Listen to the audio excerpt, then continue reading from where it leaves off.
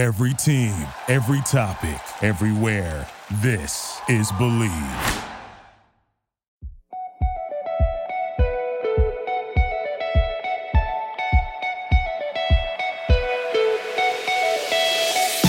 Welcome to Show Me How Good It Gets. I'm your host, Malvika.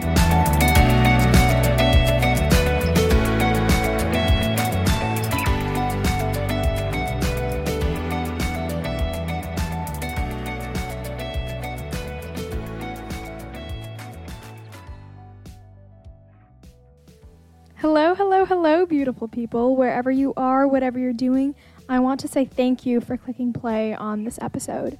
I am so stoked to share this with all of you.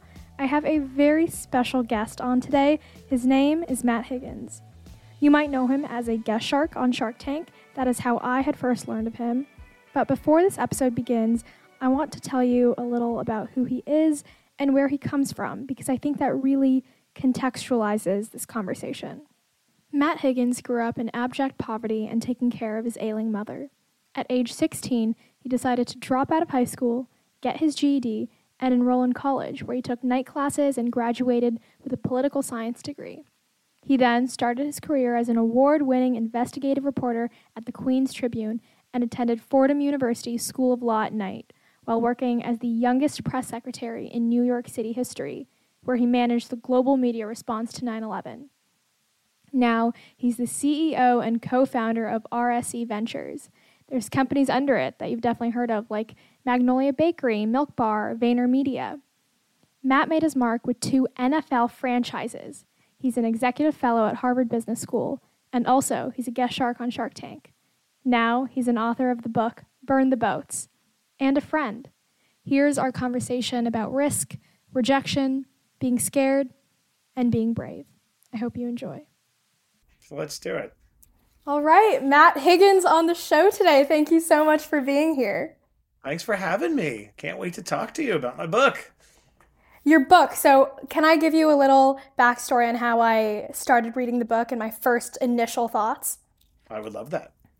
I picked it up because I recognized your name from Shark Tank. And I have to be honest, I went in with thinking like this is going to be kind of a preachy, tech bro, crypto kind of self-help situation. And within the first couple pages, it was so human and so vulnerable and emotional. And each case study was really telling me a story. Like, I really don't put a lot of books on my bedside table. I think that's like a really safe space for me, but I put this there immediately because I could just do one quick case study or one quick short story and then go to bed. Was that kind of subtle dichotomy on purpose between this like tech bro front and very soft, gooey inside? I love that. It's so great. And I love that you pick it up because it may in the end have been too clever for my own good. I mean, so let me unpack it, right? For those who don't know, burn the boats is a phrase that goes back to the beginning of recorded history. It's very militaristic because it came from a military context. Every culture in the world has this fabled military leader when their back was against the wall and they're outnumbered 100 to 1. They employed the same tactic, which is to destroy their retreat. Mostly boats, could have been a bridge, but whatever it was that it would enable them to retreat. And why'd they do that? Obviously, so they could marshal everything that their troops had to overcome the enemy. And when you know that you have no way home except to win, it would drive exceptional effort. So it shows up in the Art of War, Sun Tzu, 500 BC. It's attributed to Cortez in 1519, and people think that's where it came from, but it's not. So I've always been fascinated. Why is it that military leaders understand throughout history what we intuitively reject is that humans perform better without a backup plan? And when I began to audit my own life and how I got here, which we can get into, I realized that the common theme for everything I've ever been able to do was in that moment I just said, F it. Like I'm going to go all in. I'm a catastrophizer. I'm the angst-ridden, anxiety-laden human. I'm not the perfect self-possessed person who does everything effortlessly, even though I might make it look that way. It's an act, and so But I feel like people who are like me have had anxiety or angst or whatever. We self-select out of that cohort that allows themselves to go all in. Like we think it's not for us. And so my thought was, why don't I appropriate this militaristic phrase and pull it forward and make it available for the rest of us. So the cover is a Trojan horse. I do think one would look at it like the fire, and actually, let me show you. So, but there's metaphors buried within the metaphors. So it is burn the boats, and that is looks like a pagan sign, but actually, it is a paper boat floating in a child's bathtub deliberately, because I do think that the first boat, metaphorical boat, that we need to burn to go all in stems from our childhood issues that are unresolved. And so I lead with that. You don't know it at first. So, and I wanted to model what burning boats look like from the very beginning. And the first boat was that of the stink of failure. So the book starts with failure that was supposed to be triumph. And I had to rewrite the book when I was at the publisher. And then I go on and on. So the answer is that it's very deliberate, perhaps too clever for my own good, but it's all an attempt to appropriate this phrase and make it available for the rest of us. Yeah, I think it's interesting also what you say about your childhood, because people on the outside, they see you as, you're a shark, you've been a hand in all these big companies, big brands. You dropped out of high school at 16, kind of purposefully, and, went to college, skipped a couple steps, and had a really hard home life. You were trying to cater to your entire family, your mom who was dying at the time. What was that like? And do you sometimes now feel like, well, people don't know the real me and where I come from because you're rich and famous now? Such a good question. I'm not, first of all, I'm not that I'm like a C-rate celebrity, so I'm like quasi half famous.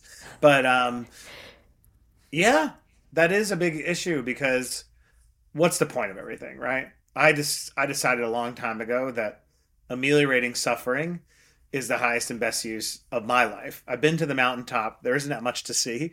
I've had a lot of success in these different industries, but the one thing that moves me and still resonates is the act of interceding in someone's life, making a deposit that changes the trajectory, however that is, a piece of advice, a piece of care, concern, empathy. The more prominence and power I have, the more impactful it is when I give a moment of myself. And so, but one of the frustrations is you show up in the world as the end result of all the things you've done, and people make assumptions. You're rich, you have good hair. I do have good hair, and like you know what I mean. You teach at Harvard Business School. You were probably born in Connecticut. Maybe Greenwich. They make all these assumptions, and like it's not that I care about that. It's that it's not useful. What is useful though is showing up that way as a byproduct when you know the origin story. Wait a second. You grew up in a Roach Motel in Queens. You dropped out of high school because you were so desperate at times that you wanted to run the car into a tree because you didn't know what to do and you were forced to be a parent as a child. You ate government cheese and spam and you hid that from everybody at school. You know what I mean? And like you made this radical decision that only somebody who had their back up against the wall would ever make, which is to drop out of high school on purpose to go to college at 16 so I could get a better paying job instead of making $3.75 an hour at McDonald's, making $8 an hour delivering flyers for a congressman. Like when you look at the cumulative choices I made and you look at the environment I was born into, there are a lot of people that could meet me there, right? Oh, I'm desperate too. And I'm growing up in a hard situation. I've been forced to take care of my dad, who's a deadbeat. You know what I mean? Like I'm struggling with depression, or I just wish I was born into another universe. Whatever it is, I want somebody to meet me there, not in the end. The end is boring. The end is what we aspire to, right? But like that's commoditized. Everybody aspires to these nice things, but the beginning matters. And so this book is my attempt to pull back the curtain. And the only way to do that is to move away from empty Instagram platitudes, of basically like failure is great, shed the shame. Like to me, that doesn't stick, right? Like it sticks for a second on a Monday morning with Monday motivation hashtags, but it doesn't stick long-term. What sticks is storytelling. And so I worked really hard to model what shedding shame looks like, model what overcoming failure looks like, share very uncomfortable raw details of my life. You telling me that you take those stories, put it by your bedside and connected with it, as a young student getting her PhD, can connect with somebody on Shark Tank who you believe is supposed to be now other than, right? Because society says I'm wealthy, privileged, whatever I am, right? Is amazing that we can now meet, right? On a DM on Instagram saying like, I can connect with this book. Like, that was the object of the exercise. To me, that is useful. And it's probably the greatest accomplishment of my life. Thank you for writing it. I really feel very strongly about it, which is why I first sent a DM, honestly not expecting a response. I mean, it was out in the ether, but I really believe in telling people when they have shaped you, when they have helped you. I think that's like a core thing. I write to every author I like, and most of them don't respond, and that's fine with me. But it's really about, you've Wait, put your that's kind of blood, sweat, and fascinating. tears. Wait, you have like your own study, mini study. I don't know how many you've responded to, but who responds and what is there a common theme or thread among those who do? Totally. Well, I started doing this thing where it was like rejection therapy. Before I started my PhD program, my advisor told me, she was like, you got to get real used to being rejected because you're going to send out papers, you're going to try to get grants. It's just a part of the process. And I've always been really bad at it. When people tell me no, I can feel myself get sweaty. So I was like, this is something I have to work on. And last summer, my best friend and I did this thing where every day we would try to get rejected. We would say, we have to have someone say no to us. So whether that's like a barista at a coffee shop or writing an Instagram DM to someone or like flirting with a stranger, that was kind of our goal.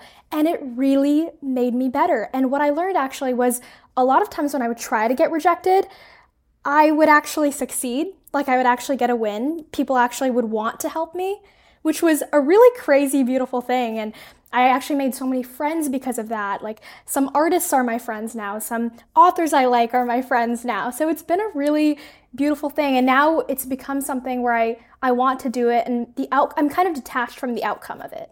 And I like it a lot. And it works out a lot. I love that rejection therapy. I wish I had put that in a book, actually. I may add a bonus chapter about that. So, You could steal it. Put it in your next book. This book really feels, this is like a first book, you know?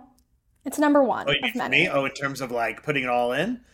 Yeah. Somebody else said that to me. They said it's like an artist with an album, like it just like it was left all in the book. It's interesting you said that. It is exactly that. There's so much engineering that went into this book because I do feel like I've been gifted with pattern recognition. I've been through a ton. I know what it takes to to resonate, right? To convey an idea. I'm good at storytelling. I was a reporter as a kid, so I feel like I have all the skills. But more importantly, I always say I didn't write a book. I engineered an outcome. I wanted when you were done with this to feel seen, as if somebody held up a mirror to you, as if the best friend who has only good intentions in giving you the advice. I wanted you to feel not lectured to, but commiserated with. I wanted to feel like you didn't read a reference book, but you read a novel that made you cry in the beginning and cry in the end because that's life. You know what I mean? There were like a lot went into it. And so when it works, it's like breathtaking. And then there are days when I'm like, it's not working. You're so grandiose. This is like so stupid. And then I'll get a DM from somebody like you. I'm like, oh, it worked. Because that is the object. It doesn't like there's no definition of winning. Like it's just about impact at scale. And so every DM is just another illustration of a form of winning because that was the purpose of it, right? Oh, I touched somebody, they felt seen, they felt supported, they made a radical decision. Like it's extraordinary. And I think about yield of effort. I put 3 years of my life to write this book, but to change one person's life who made a radical decision because of it, like out of everything I've done on TV, teach at Harvard, money, whatever, nothing compares to that, right? Because we're all just on this journey together trying to live our best lives. If I had a chance to make a contribution to somebody else, like nothing compares. Again, I feel so corny, but it is true. It's like It is the so feeling I get when I true. get those messages is like, oh my God. Well, something I didn't tell you the last time we spoke, and after we ended the call, I was like, oh, I have to tell him this, is I think the magic of Shark Tank, of course, it's inspirational and it's educational, but it takes this kind of mysterious, daunting subject, which is investing, raising capital, and makes it so hyper accessible that people watch it with their kids, people watch it with their grandparents. And this book does a very similar thing of making these kind of big, scary subjects really easy to understand.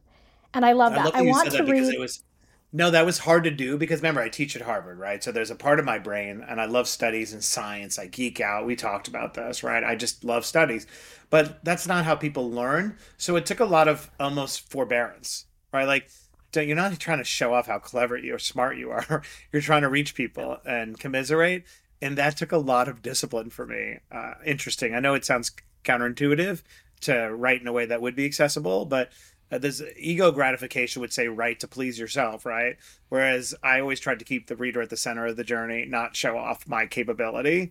And when people say what you just said, it makes me feel very proud because it just took a ton of work to do that. And not, I want to write like The Tipping Point, or, you know what I mean? I wanted to write a science driven book, and there is a tad bit of science, and my editor would always be like, simmer down with the studies, like only you care. I'm like, but I I really loved care.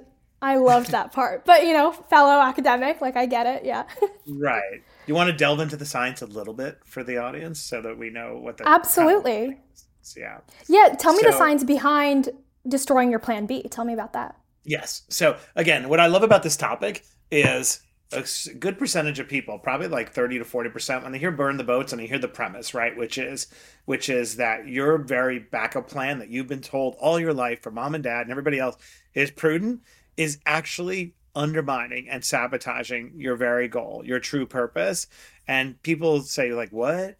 And they define what I'm saying when they hear it to protect themselves. They say, no, well, I have bills to pay. It's easy for you to say. And I have kids to take care of, whatever, reputation to manage. Like, and that's exactly not at all what I'm saying. So let's start with the science, right? There was a great study out of Wharton in 2014 that wanted to identify what is the impact of backup plans on results and motivation. And I want to talk about the construct of the study. It doesn't really matter. But what they were able to identify, gave permission to the one group to just think about a backup plan, but not put any energy into formulating or executing it. And what they found is the group that was just allowed to think about it performed materially less on achieving their primary goal, but equally as interesting, they just didn't care as much anymore. So what it proved is merely thinking about a backup plan makes you much less likely to win and care a lot less about winning. So why is that? Anybody who's listening to me, think back to the time you did something extraordinarily difficult, so hard, and think about the amount of energy and sacrifice you had to make to achieve it, but how badly you wanted it, right? Now imagine just mathematically saying, okay, the 100% of my effort went towards that thing because it hurt so much. I know that was 100% because it hurt, right? Now take away 15% of it, right? Just if you had done 15% less effort towards whatever it is you achieved, do you think you would have achieved it? And the answer is always no. That's a backup plan. Backup plans represent energy leakage. And that energy leakage is enough to go ahead and make it less likely to do what you want. So now you're listening to me thinking, yeah, all sounds good, but what about prudence? How do I protect myself? How do I keep myself safe? That's what I wanted to do with this book. Plan A, going all in, requires you to process risk, actually requires you to have a plan to mitigate, to be built into your plan A. So what's my process, right? Whenever I undertake something really hard, trying to get on Shark Tank, trying to teach at Harvard, right, I embrace my catastrophization and my anxiety. I say, okay, Matt, what's the worst thing that's going to happen to you if you pursue this and you fail short, right? And usually the answer you find out is reputationally. So you pressure test. I mean, I'm going to be out of a job. I'm going to have lost thousands of dollars. I'm going to whatever. And then you say, okay, what would I do to mitigate those bad things if they were to happen? That's step two. And what you find is that humans, we vastly underestimate our capacity to mitigate all bad things that happen. It's, wired into our primitive factory settings. We know how to take care of ourselves and to defend ourselves against every threat, but we never ask the questions. And once we do, we realize, oh, okay. Third question. What's the likelihood that this crazy thing I'm imagining would happen that's really bad? No one will like me anymore if I fail or whatever. I'll be embarrassed. What's the likelihood that it'll happen? And what we find is when we actually put a number to it, the percentage likelihood of the very bad things we think about are very remote. And in fact, if in a given month you were to write down a list of all the bad things you anticipate might happen this month, and then in the end you look back and say the bad things the things that did weren't on your list usually, and the things that were on your list never happened, right? That's the definition of anxiety. And in the fourth step, right? This simple 4-step process. What would I be willing to do to achieve my plan A? What would I be willing to do to be on Shark Tank? What would I be willing to do to teach at Harvard Business School to prove to myself that high school dropout could do anything? Right? When our why is so powerful, we would come within an inch of our lives. We'd walk on glass. We'd walk on hot coals. At least that's for me and probably everybody that's listening, right? When you put those 4 things together, that's your plan A. So why does it all matter? It matters is once you've gone through that process and you fully commit and you can put 100% of your energy towards your plan A, when your backup plan sneaks into your brain as a defense mechanism, which is all a backup plan is, and you've already done my 4-step process, you'll be like, Matt, stop it. Like, the train has left the station. Now I'm mixing metaphors. You're all in. Like, you've already thought about it, asked and answered, Judge. I'm good. But by doing that, you'll find you fearlessly can embrace your, that is all my book is saying. I deconstructed through 50 different case studies, through different studies, through science, through psychology and history. But that's a simple bottom. But because people who are listening right now, if you have anxiety or you have imposter syndrome or you have legacy issues that you haven't dealt with, those are the boats that you return to because you haven't done my 4-step process on your plan A. If you just simply embrace the simple life hack, I'm telling you everything will change. But if you listen to my title and you say, I got bills to pay, you're never going to achieve what you really want to achieve in life. See, I'm so interested in the ways we as a society can democratize knowledge. And of course, platforms like TikTok can do that, but so can people like you who are hugely successful, being really vulnerable and honest and transparent about what has contributed to your success, what attitudes, what frameworks. And I think it's interesting how in America especially, we talk about the American dream, but there's also a culture of you have to pay your dues. You kind of have to do A and then B and then C, and there's no way you're getting to where you want to be till you do all of that. There's like this bias towards incrementalism, right? And this book kind of says you can chart your own path, and in a less cheesy way than maybe I just said. How do you think people know where in the timeline they are? Because there is totally value to learning on someone else's dime, right? Not going out and becoming an entrepreneur at 12 without knowing anything, right? There is definitely something to be said about the learning process. But when do you say, you know what, I'm going to do it on my own? Like, when is that supposed to be for people? Yeah, great. I love that you use the bias towards incrementalism. That's from the book. Yeah, that's from the book. I told you I read the book.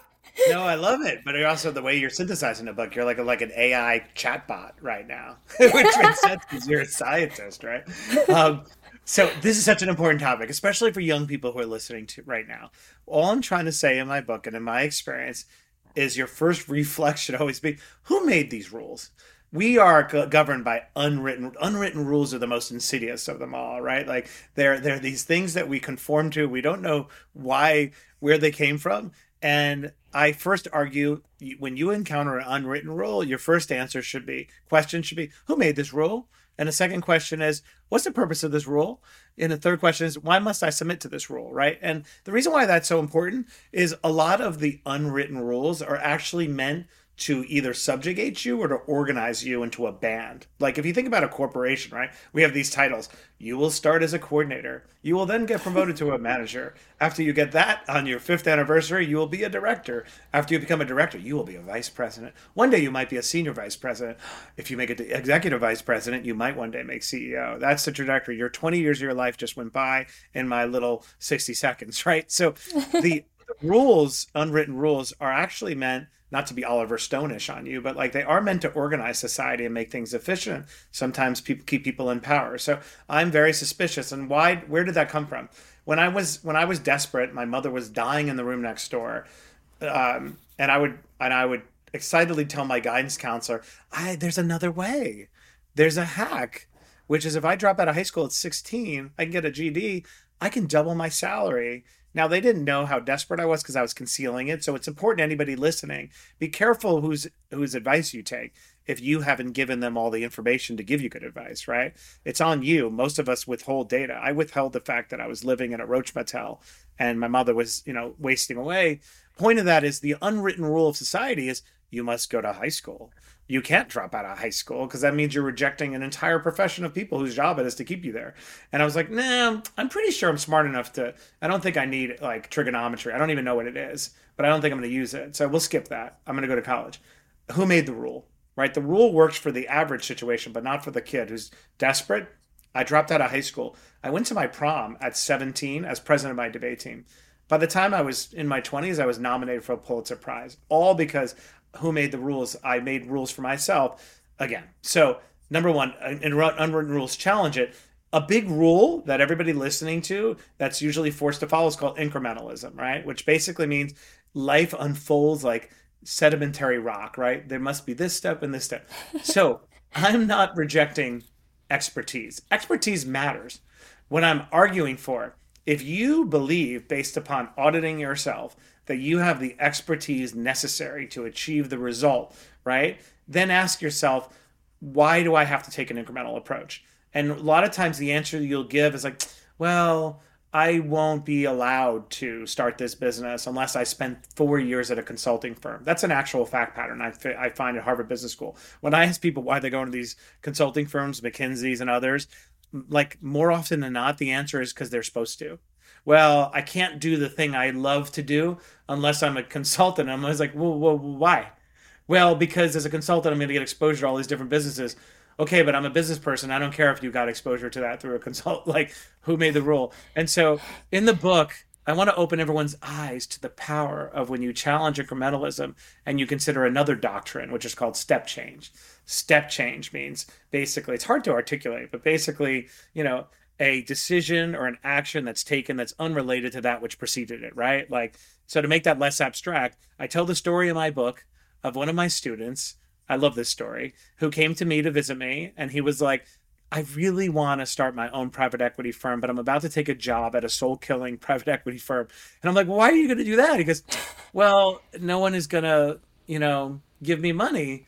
And I said, why won't they? Well, I've never been a partner at a VC firm. I said, well, do you have what it takes to be a successful investor? I said, yeah. I said, well, what does it take? I have access to deal flow. I know how to spot a great deal. I'm going to focus on the defense sector. And I was a special operator in the military. I went to Harvard. I know what I'm doing. I said, so then start a fund. He goes, no one's going to give me money. I said, yes, somebody will. He said, who? I said, I don't know, but until the one person does. And so he leaves my office and I get a phone call 3 months later and he asked me for my size. I'm like, what do you want my size for? He said, because I want to send you swag. I said, of what? Of the firm I created when I walked out of your office. We just raised $10 million. True story. Amazing. So I'm sharing this bias towards, and people are like, where do you get off? I'm like, think about it in the case of me teaching at Harvard Business School. I could have easily have taught at my beautiful school I went to. It's called Queens College. I could have easily taught at my wonderful law school I went to. It's called Fordham Law. But I wanted to teach at the best, and I never taught anywhere in my life. And I spent a year, and I'm on the faculty of Harvard Business School as an executive fellow. So amazing things happen when you challenge incrementalism and you consider step changes.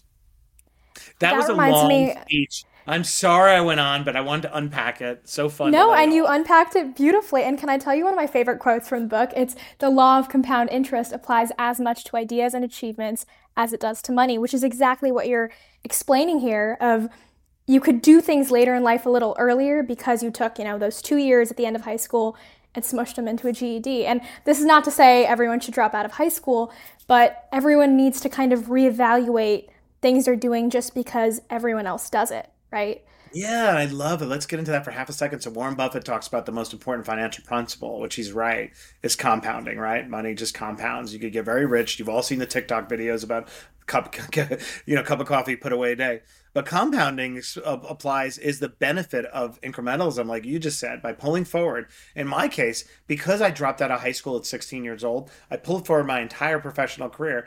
But by the time I was 26 years old, I was press secretary to the mayor of New York. I went from a high school dropout making $375 an hour to $105,000 an hour. I don't know what the math is of the CAGR on that, but like kind of crazy. And I continue to this day to benefit from the exponential returns of that, early decision. And so anyone listening, and a lot of where the bias towards incrementalism comes from, unfortunately, is our parents, mostly motivated by good intentions. They want to keep you safe. And they feel like if you just submit, you'll probably be safe, because that's what they were told. And sometimes because they're projection, right? People who haven't taken risks are usually not very permissive of other people taking risks. So just want to open everybody's eyes to the consequences.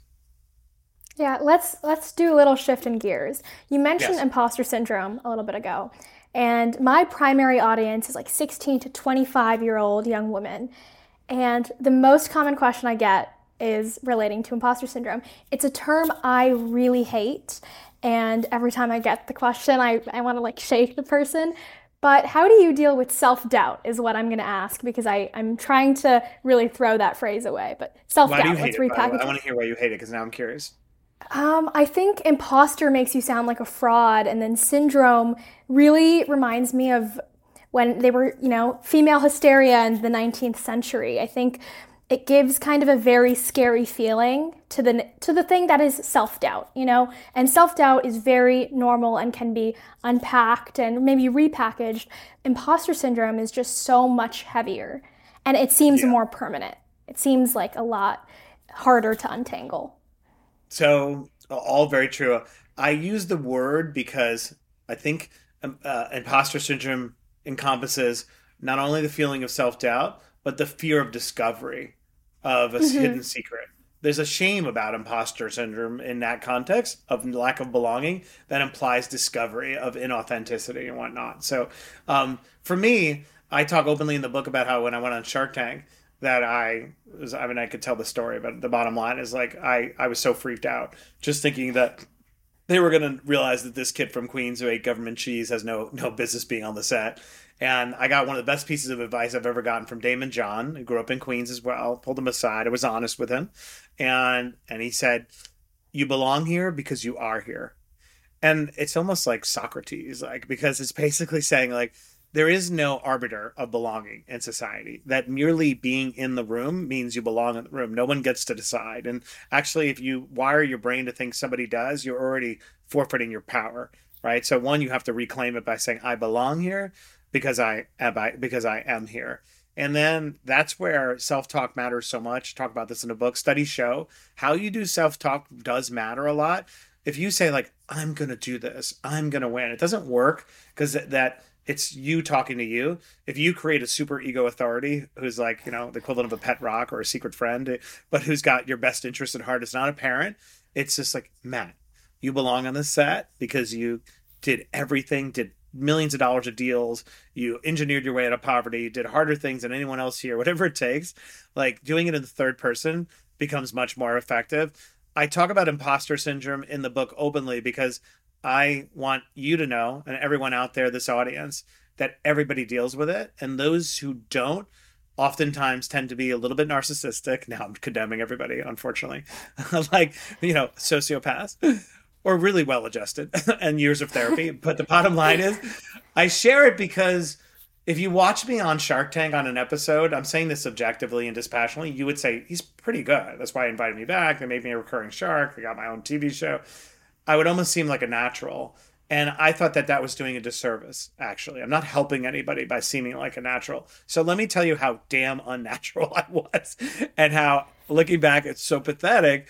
And it's to show that we all deal with it. And I argue in the book and in life that actually we need to change our relationship with imposter syndrome. Imposter syndrome is actually just a feedback loop showing you that you are technically in a new uncomfortable situation. Imposter syndrome is your brain's protective mechanism of saying, I don't have any neural pathways for this experience.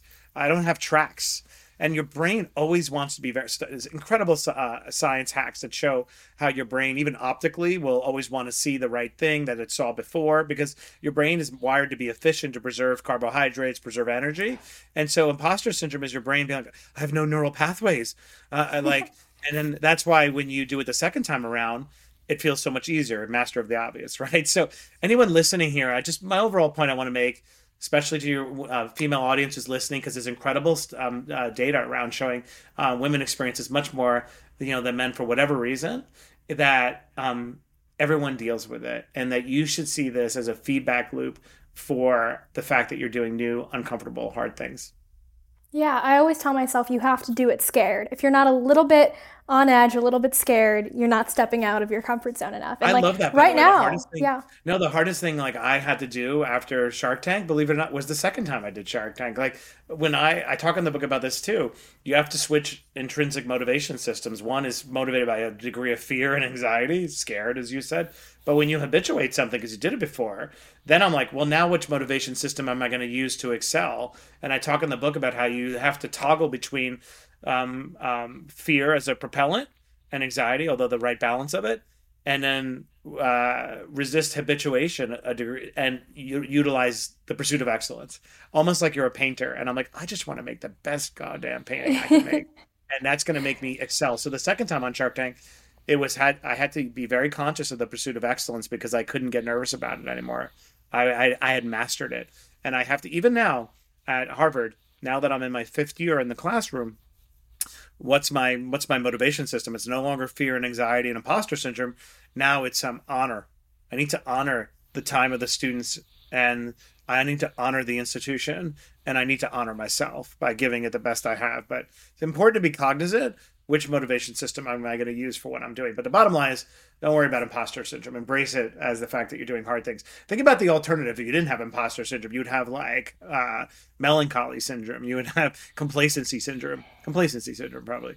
And that's not I any like good. that. Yeah, because my biggest fear in life is I wake up one day and I'm unhappy with the life that has just happened to me, not the life I have chosen and created for myself. And I also think about you have to do it scared with leaving things, right? Leaving the job, leaving the relationship. I think you always have to do it a little before you're ready, because by the time you're ready, it's too late. It's just not good anymore. By the But way, you mentioned, that is absolutely fact. By the way, anybody yeah, out there listening, like the opportunity is in the zone of discomfort. It's in the zone of not the complete picture, not the full evidential package. It's in the qualitative, not the quantitative. Like that's where the unlock is in the interstitial of not having all the answers. absolutely. Okay, you talked about Shark Tank. We have to get into it. What was your first time on Shark Tank like? It was amazing. I mean, to put it in perspective, like Shark Tank now, especially like the guest sharks gravitates towards like celebrities more, and Gwyneth Paltrow, like all these huge names. And so back then, I was not one of those. I had to manifest being on Shark Tank, and I'll skip the year of effort to do so. But then to get on the set of like this show, the number one business show in the world, and especially where I came from, it was definitely overwhelming with nerves because it was gratuitous. Like back to imposter syndrome. I bet you everybody who's felt this can relate, right? It reminded me of being in a bar in college and my head over the toilet and you're bargaining with God. Like, please, Lord, like if you just can get me out of this toilet, I promise I'll never get this drunk again. And so for me being on the set of Shark Tank, I'm like, okay, this was so stupid. Like I've been up for I have insomnia, so I've been up for 48 hours. No BS. When I went on Shark Tank the first time, I had been up for 48 hours. Oh my Legitimately. Like God. my wife wakes up at 5 a.m. I had taken an Ambien, like, and she's like, "Babe, are you ready?" I'm like, "I haven't slept." I was like, "I'm not ready. I actually gonna call him, tell him I have food poisoning. I ate salmon." Like, so there's the before and after. And by the way, you know how I got through it? I tell the story in the book. I'm in the shower, sitting on the floor. This is so like juvenile. I don't know why I was so overcome, but it was a very emotional moment for me from where I came. It just was. I wish it wasn't. And I'm sitting in the shower and I'm thinking, I didn't come from dirt, take care of my mother, watch her die on the first day I became press secretary. Like all this anguish to get here, to succumb on the altar because I couldn't regulate my own mind and my own, like, let me be defeated by circumstances or by the enemy, but not the enemy within. I don't want to go down that way. And I was like, pull your shit together. And then I was like, what could get me through? I need a muse. You know what I mean? I need a friend. And I remember thinking, I know who's going to get me through this. The great poet from Detroit, Eminem. And I'm going to listen to Lose Yourself on a loop. And I told my wife, I have an idea. She's like, that's good, honey. Okay. And she has a video of me, headphones. For 2 hours, I listened to Mom Spaghetti, Nervous Already, for 2 hours on a loop. Like I would take it off and I'm sitting there on set. And like, it was like amazing. So another point, anybody out there, like, who gives a shit, whatever it takes for you to get through, whatever it is you to get through. But whatever your self-soothing mechanisms, as long as they don't hurt anybody but yourself, embrace it and don't be embarrassed by it. Like, I love anthemy music or melancholy music, right? So Eminem Same. was what it's, right? Like I like a little bit of sadness. I mean, I've run many marathons. I run it on a loop to the same three songs, kind of nuts for hours and hours and hours. Like "Take Me to Church" was one of them, like anthemy kind of sort of melancholy songs. I'm But the that's same what way. it's, I listen to like one song on repeat when I like it. Yeah. that's how I am. And with Shark Tank, with marathons, I know we're jumping around. I was like, all right, marathons are about forbearance, about regulating yourself to go the distance, the opposite of what I normally do. I usually power through everything. It's why I run a bunch of marathons. I'm like, what's this skill? How the hell does one do this? So, but I was like, I need to make this repetitive so I can control myself and control the cadence of my heart and my mind. And I would listen to the same, but I would only listen to songs I had listened to once before. And then I would say, okay, that one. And then I would wait and I would be like, that one. So that when I was on the run, I would then get to discover it 26 times over. And the three would always Wow. add up to about 10 minutes. And then people are like, so you listen to the same song 26 times? I was like, the same three songs, 26. And then my last mile, the last thing, I would have one song that I would save for the triumph. And like, anyway, that was my formula. Now as we're talking, like I want to run another marathon. But anyway, that was my Shark Tank experience. That's how I got through it, is Eminem. It's interesting being you weren't an original cast member, so you've already been a viewer of the show before you're on the show. Was there anything that caught you off guard or that you weren't expecting of how the behind the scenes works? Such a good question. Yeah, so a couple little things for those who are Shark Tank fans. I loved it. I had seen every single episode. I used to watch with my son. My son's not a sports fan, could not care about all the other things I did, but we would watch Kevin O'Leary together and dissect the deals and stuff. And we would do like, terrible pitches for Shark Tank. And that was like our It's play. really brought families together. I mean, I It is. watched with It's my the number one, parents. number one watch show that families watch together. It's like amazing. And I watched everything with my son. So a few things that were interesting. One, everybody's actually very welcoming and warm until the lights start. And then it's like, it's actually more cutthroat and violent that you see on TV. It's 100% authentic. And the reason why is it's their money. So like nobody cares about your feelings. Nobody cares about the theatrics when it's their money. And so that's interesting. I used to watch on TV and be like, what are they writing down? This is you can have an abacus. Like this isn't complicated. When you're on the set, it's like, oh man, like I can't keep valuation plus perform. That's another thing. Interesting. It's completely real. Like it just happens and unfolds. The only thing you're seeing at home is a edited down version of it. But when I watched it, the pitches are about 40 minutes. I couldn't tell what was edited out. You don't know who's going to walk through the door. They give you no information about it. Interesting. They give you just There's, a name? they don't give you anything. Like you're sitting Oh, there, and wow. it's like you as the viewer experience Shark Tank exactly as how a shark experiences it. Dun dun Wow. dun dun dun dun. Hey sharks! It's like wait, it was so surreal. Like oh, this is like how it is. Like this is Yeah. like and then everyone's here's the other crazy thing. They sit the newbie shark, the guest, on the end. Actually, I don't know if it's on purpose. I feel like it's always next to Lori Greiner because she's more nurturing. Like, hi, Matt. Welcome She's to so Shark. sweet. She's so sweet on the show. She's like, hi, supportive. But you're at the end and everybody starts shouting over each other. And I'm like, how am I supposed to get in there? That's the other thing. And the part that You gotta actually, be a shark. You gotta be a right, you gotta be shark. and the part that's kind of interesting as a new, it probably gets a lot easier. It definitely got a lot easier the second time around. But the first time around, you're sort of blending performance, making sure you're articulate, pithy. You're actually thinking about which shark am I? Am I an amalgam of those sharks? Who am I? Which is a mistake actually. But you're toggling between probing, evaluating, and seducing, right? Because you want to win over the other. So your mind is constantly toggling between it. Am I assessing? Am I trying to appeal? So that is kind of fascinating, right? Like, at what point am I switching to trying to win this deal versus what I'm evaluating? And from a sort of, psychological standpoint, trying to assess the veracity of a human in a 40-minute pitch, plus whether I want to do it or not, plus how am I going to beat them, is interesting. A lot of brain cells are used up. And it's a 10-hour shoot. So you're doing basically, you shoot 10 segments over the course of a single day. So Oh like, my God. yeah, So and you're they just always, exhausted. oh my God, you're so like the first time it was like you start the day at 7. This is again after being up for 48 hours and you're sitting on the chair in the end, you have to get in and it goes for 10 hours. So like by the end, I was so tired, though I felt good. They usually drink between the ninth and 10th pitch. So like music comes on, Mark Cuban starts dancing to Purple Rain. Don't know why, at least in my time. Like it was so fun and everyone like takes a shot. I'm like, was I get a shot? I don't know what it was. Like you have like a lemon jello or something like that. Like I can barely perform as it is. So, but it was amazing. Honestly, one of the best experiences of my life. One of the hardest. And my sweet wife would stand on set, Sarah, and I have the most amazing partner. And she would like look at me because I have terrible posture. I actually wore a buzzer on the back of my neck that would zap me every time. Yeah. I'm all about torture. And then my wife would sit there so sweet. She'd like little eyes going up, like sit up straight, like so.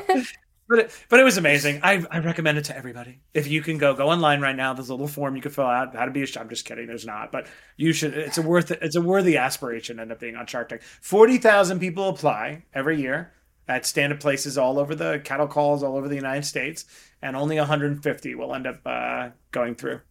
Wow. And what is the post experience? Like, let's say someone makes a deal. How many of those deals actually end up going through? How many end up falling through? And what are the reasons they often fall through? Yeah, so the how many fall through seems to be like a state secret, so I'll keep that. But They fall for the reasons you wouldn't think. I hear a lot of like, it's the sharks, you know, you presume that, right? But there's equal different reasons about why things don't fall through. Often there's the innocent explanation, which is maybe the person got over their skis while they were pitching. And then when the cameras are off, they're like, I didn't mean to give away half my company. That's one part of fact pattern. They made commitments they don't want to keep. Who knows? You know, this isn't like, these are complicated deals where somebody's making a big decision to bring somebody in. There's real money at stake, right? I'd say another category is you either didn't know your numbers or you fudged your numbers. I confused EBITDA for revenue. There's a little bit of those. There's those things, or there's probably a category of rights. You know what I mean? Obligations, rights. Sometimes it's the first time anybody's taking an outside capital, and you are giving up not control, but you are bringing somebody into your life who's going to have a lot of oversight about areas of your life that maybe you're not used to. Might fall apart over those. So it falls apart for very fair, typical reasons that happen in society all the time. Those are just like three buckets. I'm sure there are like five others. Okay, a couple of my deals fell apart, and then one of the deals that went through was amazing. There were one of the most emotional episodes of the history of Shark Tank. It's in my book. Is about three kids whose parents both died. One died from breast cancer, the mom, and the dad was a chef, was raising his little baby girls. It's so sad, and he ended up dying from 9/11 cancer. And he had an invention called the Cutboard Pro, which is a cutting board with like a catch. And but the tooling had rusted when he died. He had tried to get on Shark Tank multiple times, and his yes arrived 3 months after he died. And so, which is so similar to you becoming press secretary on the day your mom passed away. Yeah, that was the hard part. Like, so that was my point about them not telling you who's coming out. I mean, obviously they knew I was going to be on that episode, presumably because they can curate, but I didn't know. And then these kids walk throughout. They're like, "Hey, sharks!" And I'm like, "Oh, kids," And then they start telling the story, and I couldn't function. I mean, I can't even function telling it. I don't even watch the episode because it's too much. I mean, I'm very close to the kids, but they start telling the story and they're so composed, and their dad had just died a few months earlier, and they brought it forward. So like, it was great. And also what Shark Tank is about. So very, very, very rarely, I don't know how many times in the history of the show and how many seasons now, 13, 14 seasons, all five sharks came together. We did the deal. We gave them, I'm forgetting the amount, but we donated all of our proceeds to help firefighters, families of firefighters who had fallen. And the kids, it's the number one selling cutting board at it's sold for, I think they've generated $5 million in sales at Williams-Sonoma. We got them the deal. They're just great kids. I've taken them with me to work, and we stay in their lives. I was just with them at a firehouse making a check. So the show is spectacular. I loved everything about it. I talk in the book, we can go with this for a minute, because I really wanted to show what failure looks like and how successful people process failure. And again, back to nonsensical Instagram posts about how failure is good. I hate the fetishization of failure. I do not believe failure is good. I just do believe it is an inevitable outcome sometimes of swinging hard, and that I can extract value from it.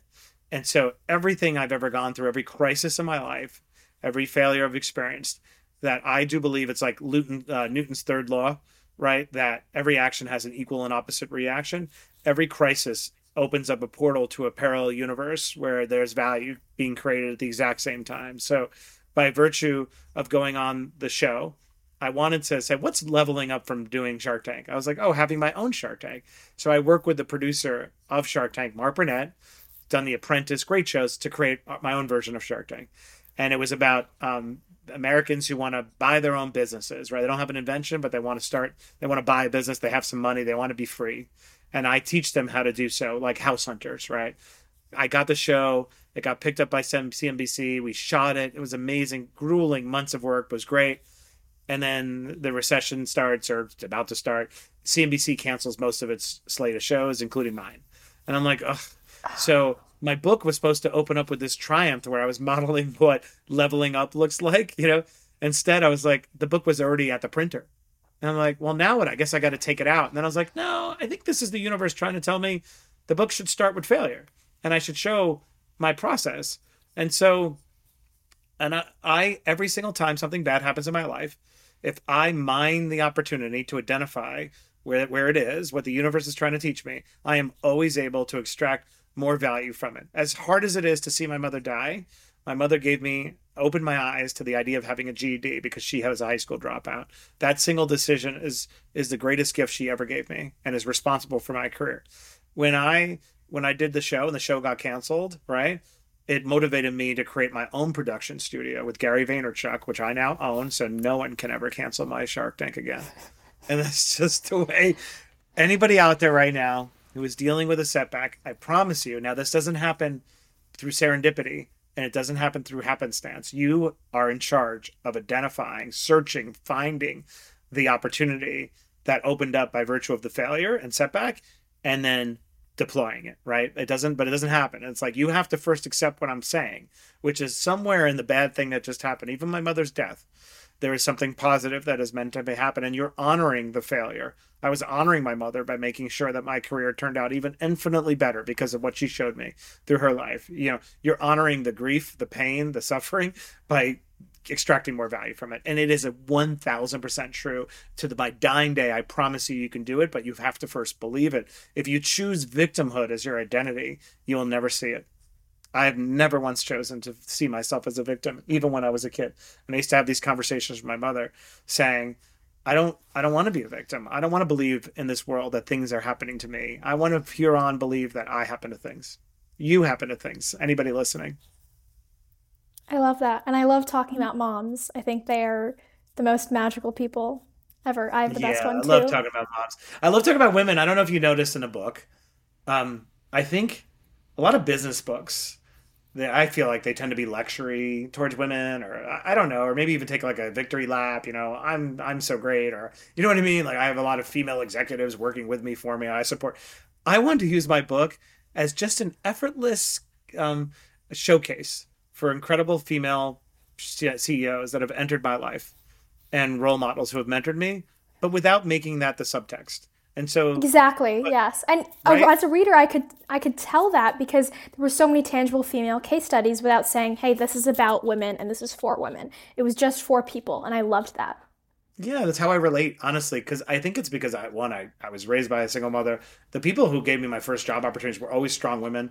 I married the greatest badass you could ever imagine, who's, is gender bendy and she's the licensed contractor who could build a house, with their bare hands. I'm the one bringing the coffee. I just it's like I don't relate to the world that way because it's not my. But at the same time, I don't believe lecturing anyone or claiming the hero status helps anybody. So I just wanted to show what I see, and so the book starts with Freddie Harrell, a black woman who created a whole business around hair extensions, who's delightful. And the book ends with a woman who rejected my job offer only to create her own firm and sell it at the same time and make millions and millions of dollars. So I wanted to, but I didn't want to, I just think sanctimonious. We have so much of that preachy stuff in society right now. I think show, don't tell is much more effective. Yes, absolutely. I love that. And I think about often how our culture is very much like, do it to prove your haters wrong. And I always think I want to do it to prove the people who love me right, the people who are supporting me. And that.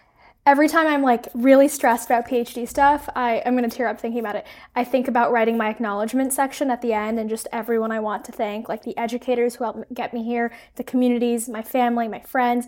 And I'm like, no, I got to keep going. I have such a good community around me. I love funny you said that. One of my favorite parts of writing the book that took me so long was the acknowledgement section. And I remember... Doesn't it make you just want to cry thinking about it? It does. I love that I got to dedicate it to my wife. And we have a video where I sort of show her. It was so fun. She was showing me that the books arrived. And I was like, we were doing a whole unboxing video. She hates doing this stuff, but she was doing it. And I was like, oh, great. And then I actually got to show her that it was dedicated to her.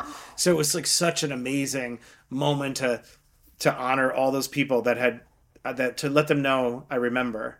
You know what I mean? Yes. All throughout my life, there were people who saw me for not where I came, not from where I came, but for where I was going, and were willing to invest in me before it was warranted.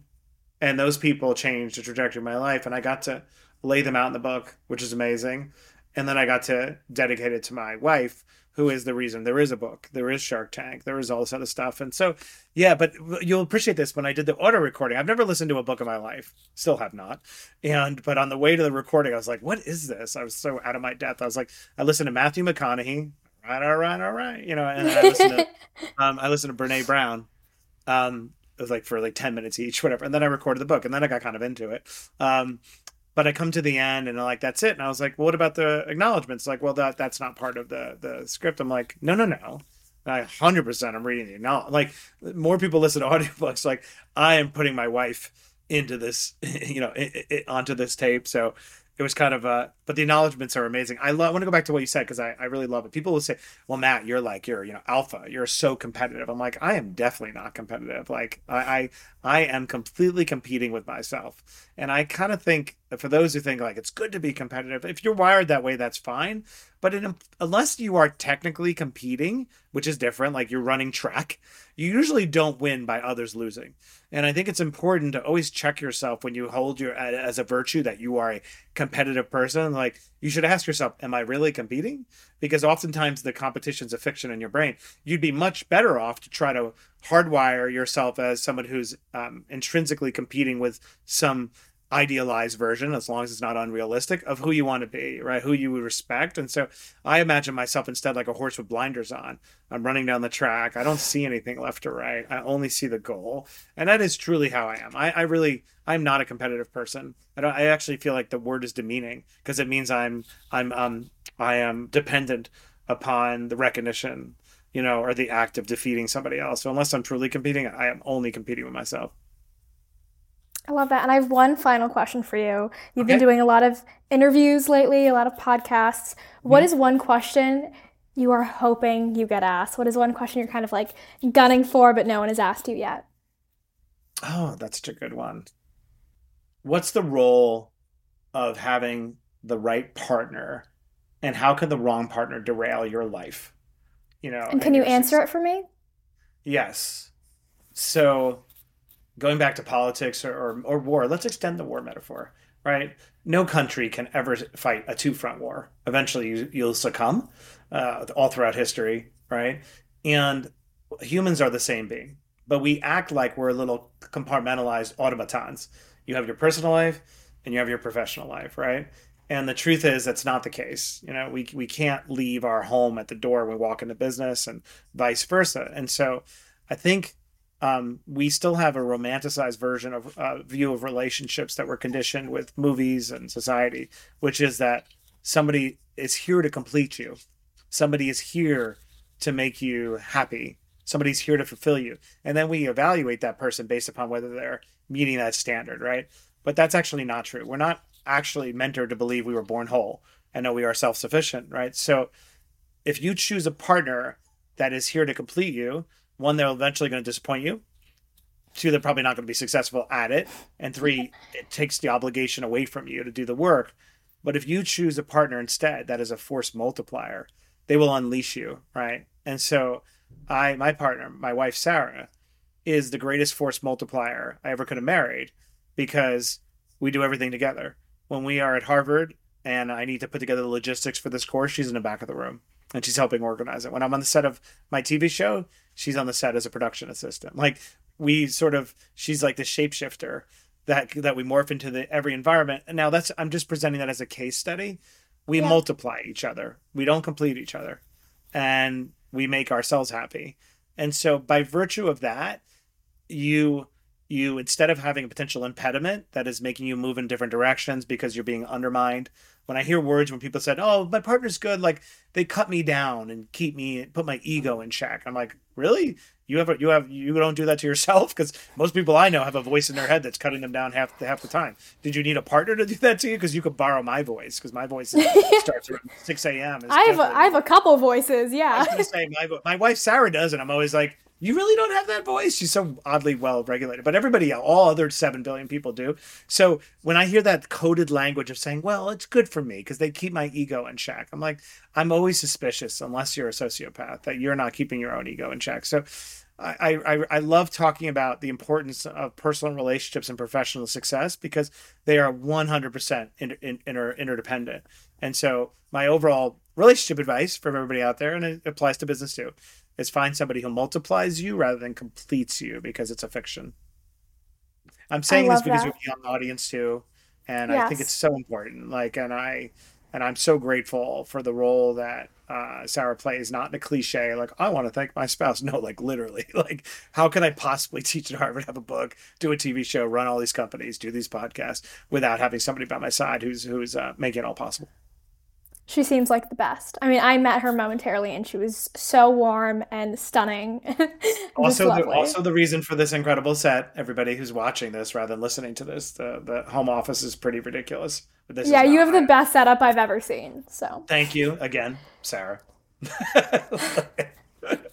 Thank you so much for doing this. I think you are just the force of nature that everyone is waiting for, and I love the book, and I can't wait for people to read it and give you their feedback, tell me their feedback, and again, thank you so much for doing this. No, thank you. One last word to first of all, thank you for reaching out. You have no idea, anyone listening, like if you think some person's famous or whatever, removed and is immune from feedback, they're not. Criticism, but also the feedback helps sustain the effort. So anybody who reads the book, whatever you're dealing with, whether it's something in your life, anxiety, stress, that the book helps you overcome, DM me. If you have a question coming out of the book, I love that even more. And we can go a little bit deeper. I'll do the best I can to respond. I get a lot, obviously, but I'm always paying attention. If you're in trouble and struggling, let me know, and I could be a voice to maybe give you a word of encouragement. But the purpose of the book is not to sell books. It's to disseminate a message that I think can change a lot of people's lives. So letting me know that it's working makes me go another day. And because every day I wake up and that other voice in the head says, it's time to move on. And then I get the message and I'm going to say, no, not yet. There's more people to reach. So let me know. Yes. And I think a lot of listeners think, maybe it's a ghostwriter and this person isn't this passionate about it, but this really is a product of your blood, sweat, tears. It's so personal and vulnerable, and it's different than a lot of other books I've read. So thank you for writing it. Thank you so much. You're incredible, by the way, getting a PhD, doing all your work. Amazing. I appreciate you taking the time, and look forward to hearing everybody. Burn the boats. And that's a wrap. Thank you guys for hanging out with me and listening to this week's episode. If you want more, follow at Show Me How Good It Gets podcast. I read all the DMs I get on there. And then my personal Instagram account is at MalvikaBot, and my TikTok is at Maltalks. If you're listening on Spotify, please leave us a rating, preferably a 5-star rating. And if you're listening on Apple Podcasts, I hope you can write us a fun little review and rate us there as well. And once again, thank you guys for hanging out. See you next week. Bye-bye.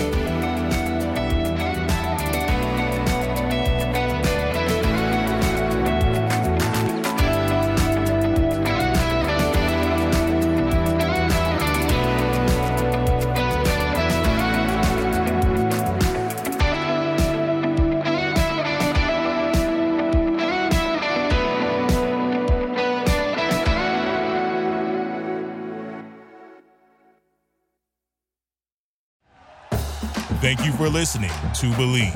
You can show support to your host by subscribing to the show and giving us a 5-star rating on your preferred platform.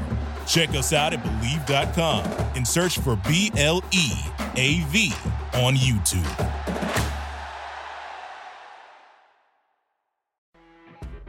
You know when you're listening to a true crime story that has an unbelievable plot twist that makes you stop in your tracks? That's what our podcast, People Are the Worst, brings you with each episode. I'm Rachel. And I'm Rebecca. We're identical twins who love true crime cases that make you say, didn't see that coming, and we hate the people responsible for them. Listen to People Are the Worst now on Apple, Spotify, or wherever you get your podcasts.